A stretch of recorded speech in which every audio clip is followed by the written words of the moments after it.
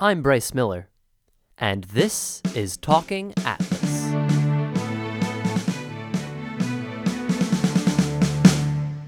Hello everyone, and welcome back to Talking Atlas. Today we will be, and by we I mean me because Jacob is not here this week, I will be, there we go, giving you the second installment in a series that we started by my calculations about 5 months ago and neglected to return to a little bit, oops, and that is our Commander Archetypes series.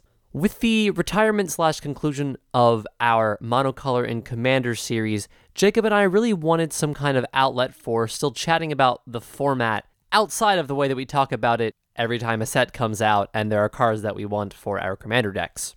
As such, we created this series where we focus on different playstyles of Commander deck in detail. This time around, I will be talking about Voltron.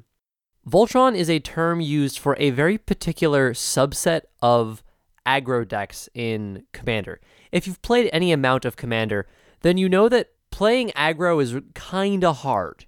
In a constructed format like Modern or Legacy or even Standard, there tend to be a couple of aggro decks that will focus on curving out with efficient creatures, starting to beat you down on turn 1 or 2, and maybe even having a side of direct damage through burn spells to help close the gap. This works pretty fine in a 20-life format. It does not work as well in a 40-life format.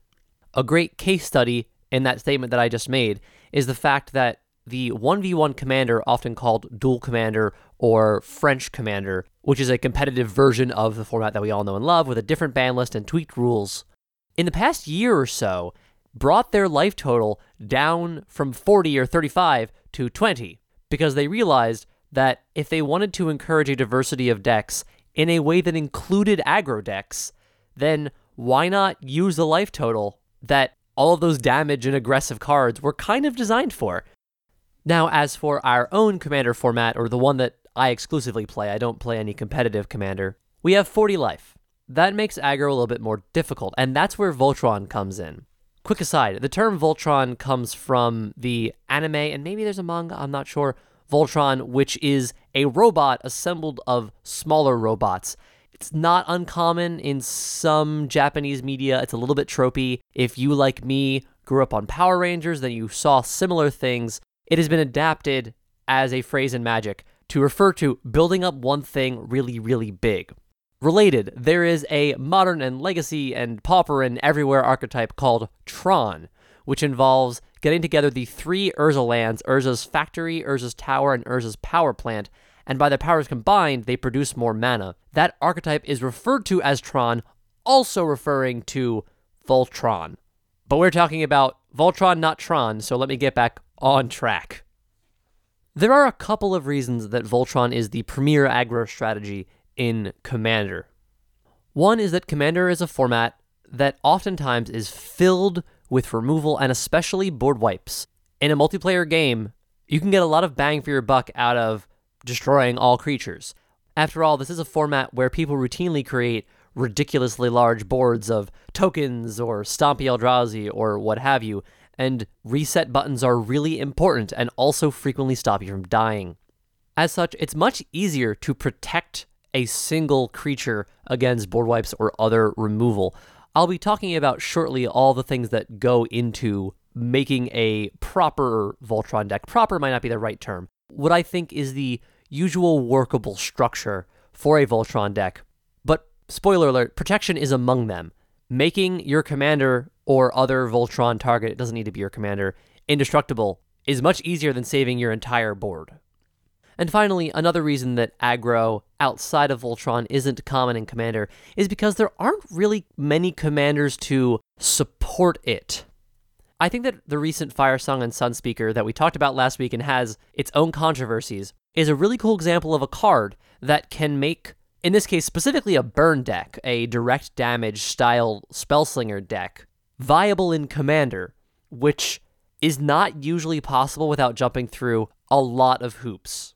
The final reason that Voltron is so effective in Commander is Commander damage. Commander damage is a rule engineered into Commander, I believe originally for the purposes of dealing with infinite life combos, for example. This rule states that if any one person's commander deals 21 or more damage to a player, that player loses the game. You can't heal it back. It's almost like a poison counter if it only came from your commander and had 21 as its total instead of 10. Also, to clarify, this is 21 damage from one commander. It's not 21 damage by all commanders combined. Sometimes people think that. It should be pretty obvious that 21 is less than 40. Good? Okay, moving on. Next up is what I call the Holy Trinity. Sort of a trinity, and sort of holy, not really holy, of Voltron. There are 3 components and then a bonus: protection, evasion, and damage. Fun exercise. Look at legendary creatures that seem pretty combat capable. In many cases, you will find that they already express 1 or 2 of these 3.5 things. Protection is characterized as having hexproof, in some cases maybe having shroud, but that's harder to make work with Voltron. Perhaps having protection from certain colors, like Animar Soul of Elements does, or it might be indestructible. Damage is pretty straightforward. Most creatures have power, this is true, but 21 damage is a little bit higher than the upper end of big creatures, and some commanders bring with them the ability to scale. Girl the Miststalker is an example of a commander that brings the protection and the damage, but not evasion or any kind of bonus. Girl the Miststalker is 2 red, white, green for a 5/5 legendary creature beast. He has hexproof, and he gets +2/+2 for each aura attached to him. Damage from the auras, built-in protection.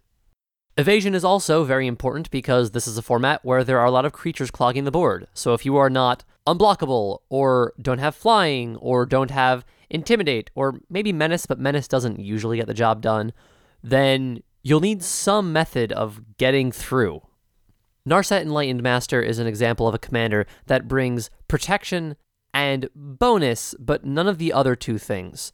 Narset is 3 white, blue, red for a 3/2 legendary creature human monk with first strike and hexproof.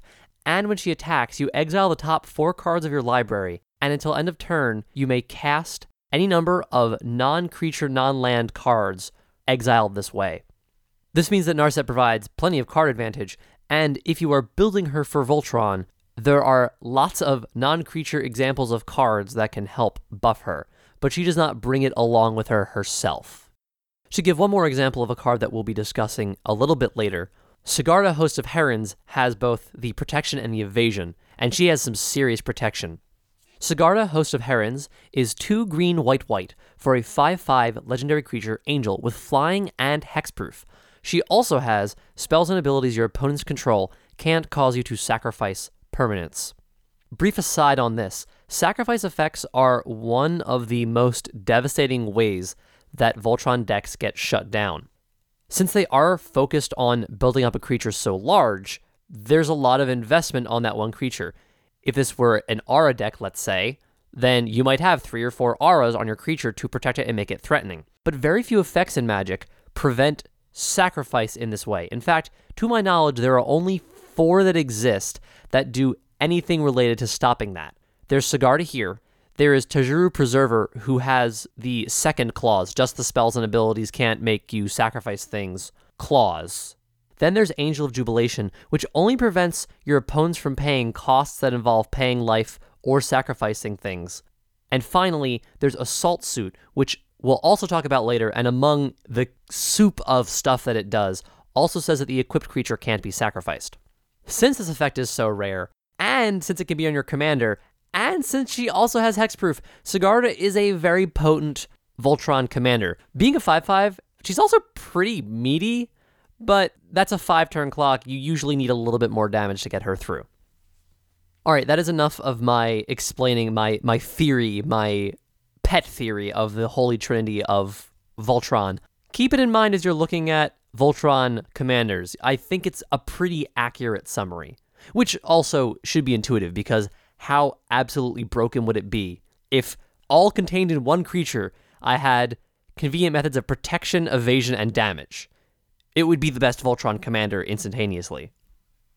Related, if you have your own thoughts on this Holy Trinity idea or would like to talk about commanders that you think might fit or don't fit within this theory, you can totally find me on Twitter at walking_atlas. Chat with me about it. It'll be great. Moving on now to discuss a few of the different styles of Voltron decks. Because Magic does have a number of ways of making one thing really, really big. First up, equipment. Equipment Voltron archetypes are understandably pretty flexible since the vast majority of equipment are all colorless.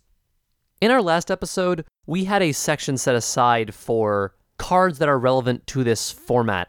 I am going to not give that its own section and instead, along the way, try to talk about a couple of key cards as they apply to themes or to particular commanders. We have a growing quantity of cards that interact with equipment and really exemplify White's love of it.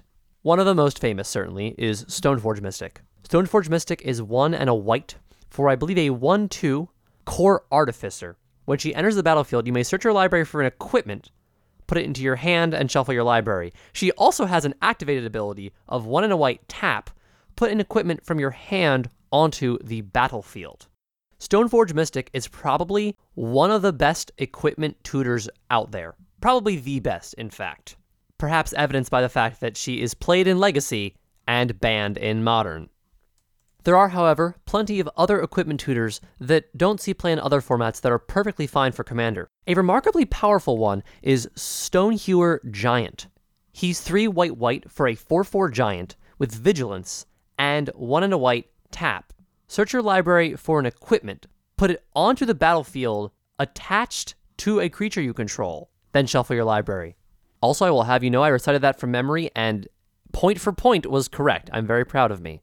Not surprised, but proud.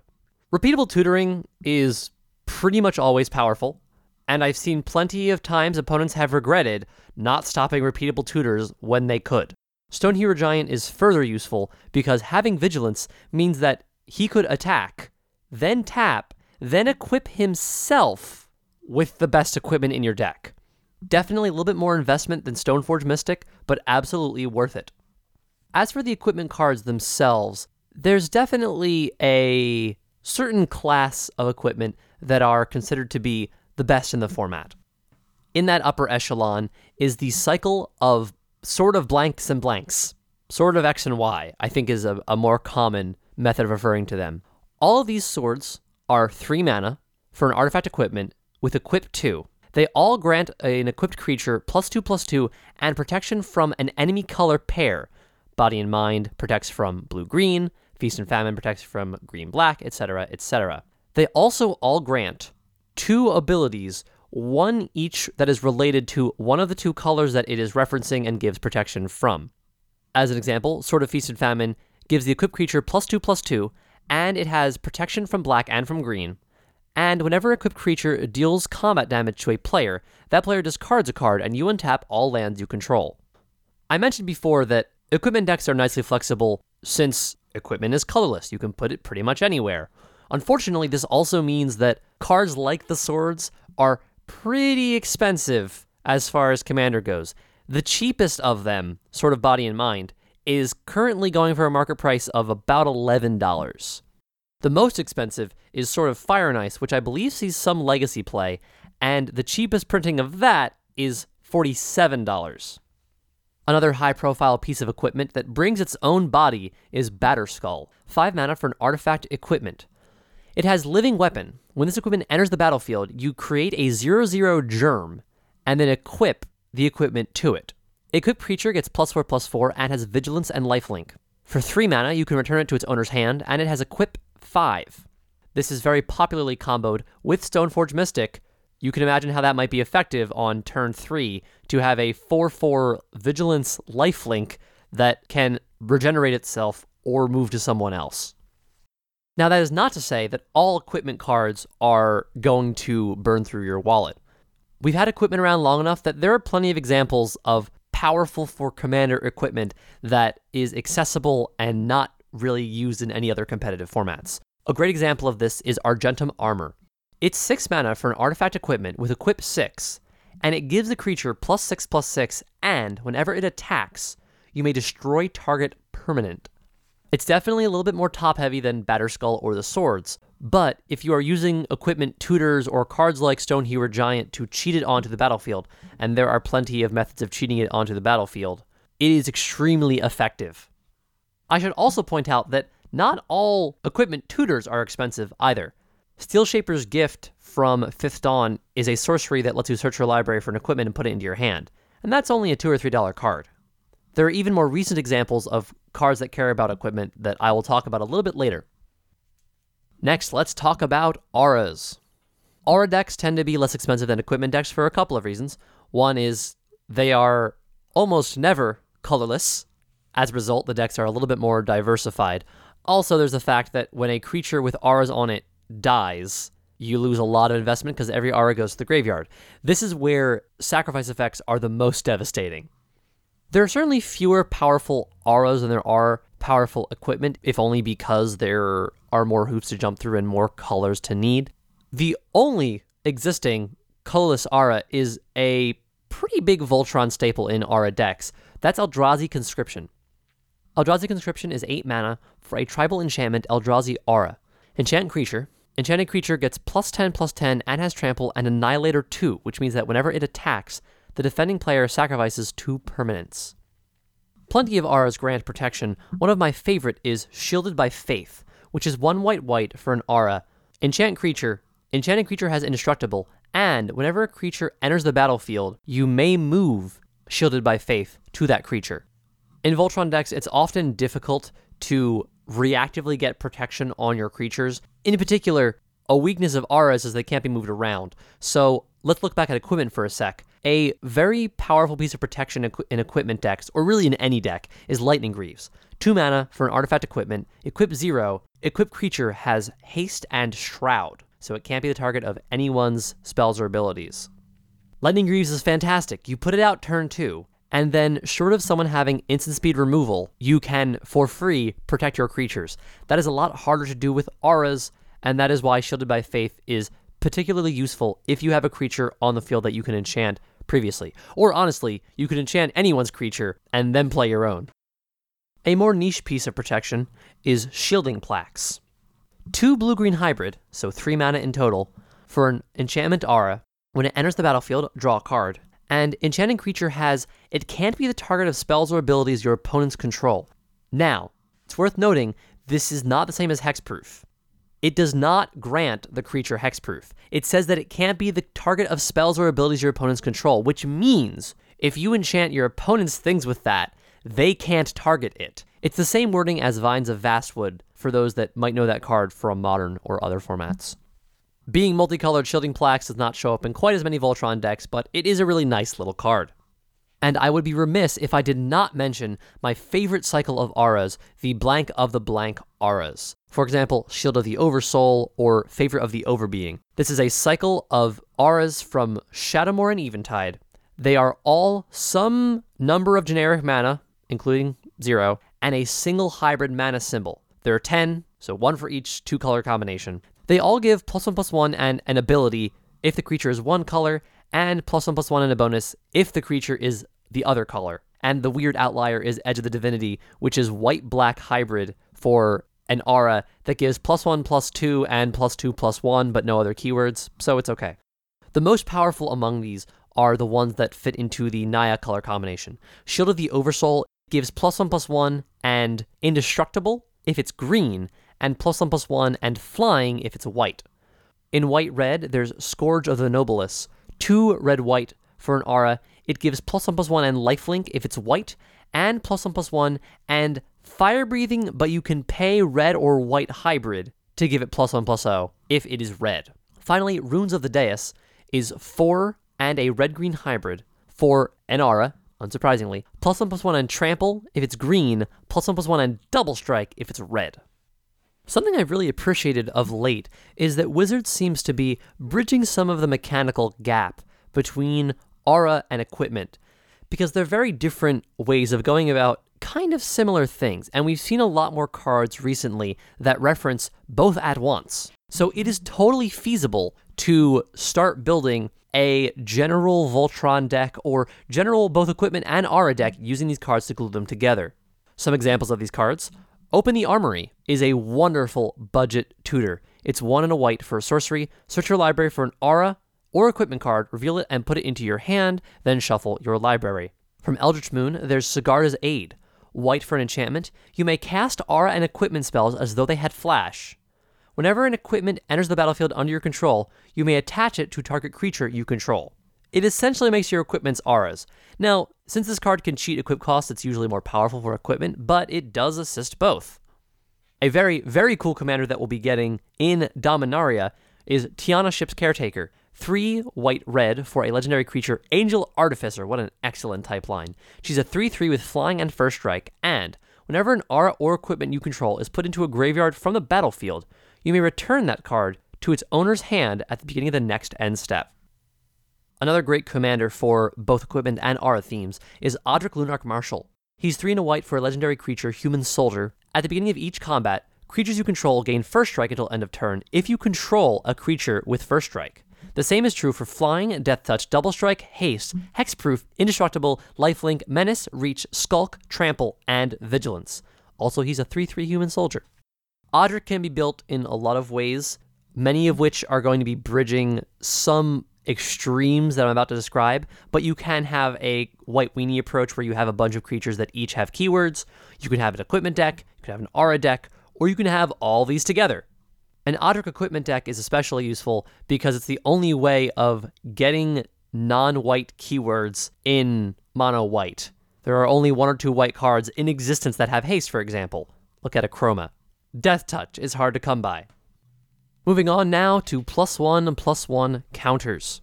+1/+1 counter decks are definitely fewer and further between, if only because, well, not a ton of commanders focus on putting bunches of counters on themselves, but it is certainly a way that you can build a creature up. One of the first commanders that comes to mind here is Kresh the Bloodbraided. Kresh is 2 red, green, black for a 3/3 legendary creature, I believe human warrior. Whenever another creature dies, you put +1/+1 counters equal to its power onto Kresh. As a result, this bridges the gap between sacrifice for value decks and Voltron. Finally, there are other forms of Voltron that don't fit conveniently into these boxes. I will speak of them in more detail as I talk about the commanders I have in mind a little bit later on. Before getting into commander by commander, let's talk a little bit about the politics of Voltron, and really aggro in general. It's a little bit unfortunate, but playing a Voltron deck is not super politically advantageous in this multiplayer format. Perhaps understandably, because you take your one thing and you target it at someone until they die. If you wanted to, you could spread the damage around, but then you're going to have multiple people who are upset at you for damaging them and also haven't died so they can actually try to stop you. Since Voltron decks can often have 1 or more people gunning very actively for them, either because someone's about to die and needs to prevent that, or because the table is afraid of what might happen, I strongly suggest that you build your Voltron decks keeping in mind that while you should protect your commander or your Voltron target as much as possible, you also should try to have contingency plans. That might mean ways of getting back the auras that you lost, for example. That might mean other strategies in the deck, maybe combos that can help you win even if your commander is unthinkably expensive to cast. Any kind of backup plan. All right, let's get on to some of the commanders, starting with equipment. And starting with the most popular equipment-themed commander, Kemba Ka Regent. She's 1 white for a 2/4 legendary creature, Cat Cleric. At the beginning of your upkeep, create a 2/2 white cat creature token for each equipment attached to Kemba Ka Regent. For this reason, this is a deck that I often refer to as Boots and Cats, because you put boots on her and you get cats. Kemba is nice because she is encouraging you to diversify your strategy right on the card. You can build her up really big and try to kill people, and or you can go wide with your tokens. Of course, some Kemba decks will focus on only putting cheap equipment on Kemba purely as a means of producing tokens, which is totally valid. Next up, we have a very different cat, Nazan, Revered Bladesmith. Nazan is 4 green-white for a 5/4 legendary creature, Cat Artificer. When he enters the battlefield, search your library for an equipment card and reveal it. If you reveal a card named Hammer of Nazan this way, put it onto the battlefield. Otherwise, put that card into your hand, then shuffle your library. Whenever an equipped creature you control attacks, you may tap target creature defending player controls. Then Nazan's Hammer, which is basically a sub-commander of this deck, is 4 mana for a legendary artifact equipment. Whenever it or another equipment enters the battlefield under your control, you may attach that equipment to target creature you control. Equipped creature gets +2/+0 and has indestructible. In this way, Nazan is maybe one of the biggest breakers of my Holy Trinity theory, because if you get the hammer, you can immediately equip it to him, which means that you will have a 7/4 indestructible commander who will, with his own ability, when he attacks and when others attack, will help to kind of evade blockers by tapping them down, and also provides the utility of your equip costs being free, and instant speed equip if you can get them on the battlefield on not your main phase. So that seems pretty good. Next, let's talk about SRAM. SRAM, Senior Edificer, is 1 and a white for a 2/2 legendary creature, Dwarf Advisor. Whenever you cast an aura, equipment, or vehicle spell, draw a card. This is another example of a card, of course, that bridges the gap between auras and equipment. You can build this multiple ways. He tends to most often be built as an equipment deck. Sometimes he's built as a combo deck with an archetype called Cheerios.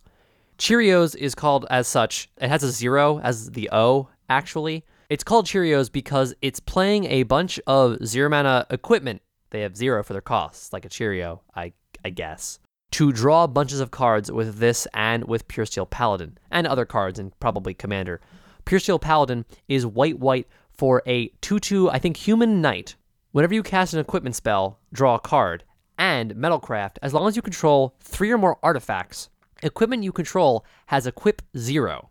With methods of bouncing your equipment to your hand, you can kind of combo out in a very weird Storm-ish type deck. In fact, if you're playing a deck that is headed by SRAM or features SRAM in the 99 very prominently, you might find value in having that combo-y backup plan. The last equipment commander that I will reference is Zurgo Helm Smasher, 2 red-white-black for a 7/2 legendary creature, Orc Warrior.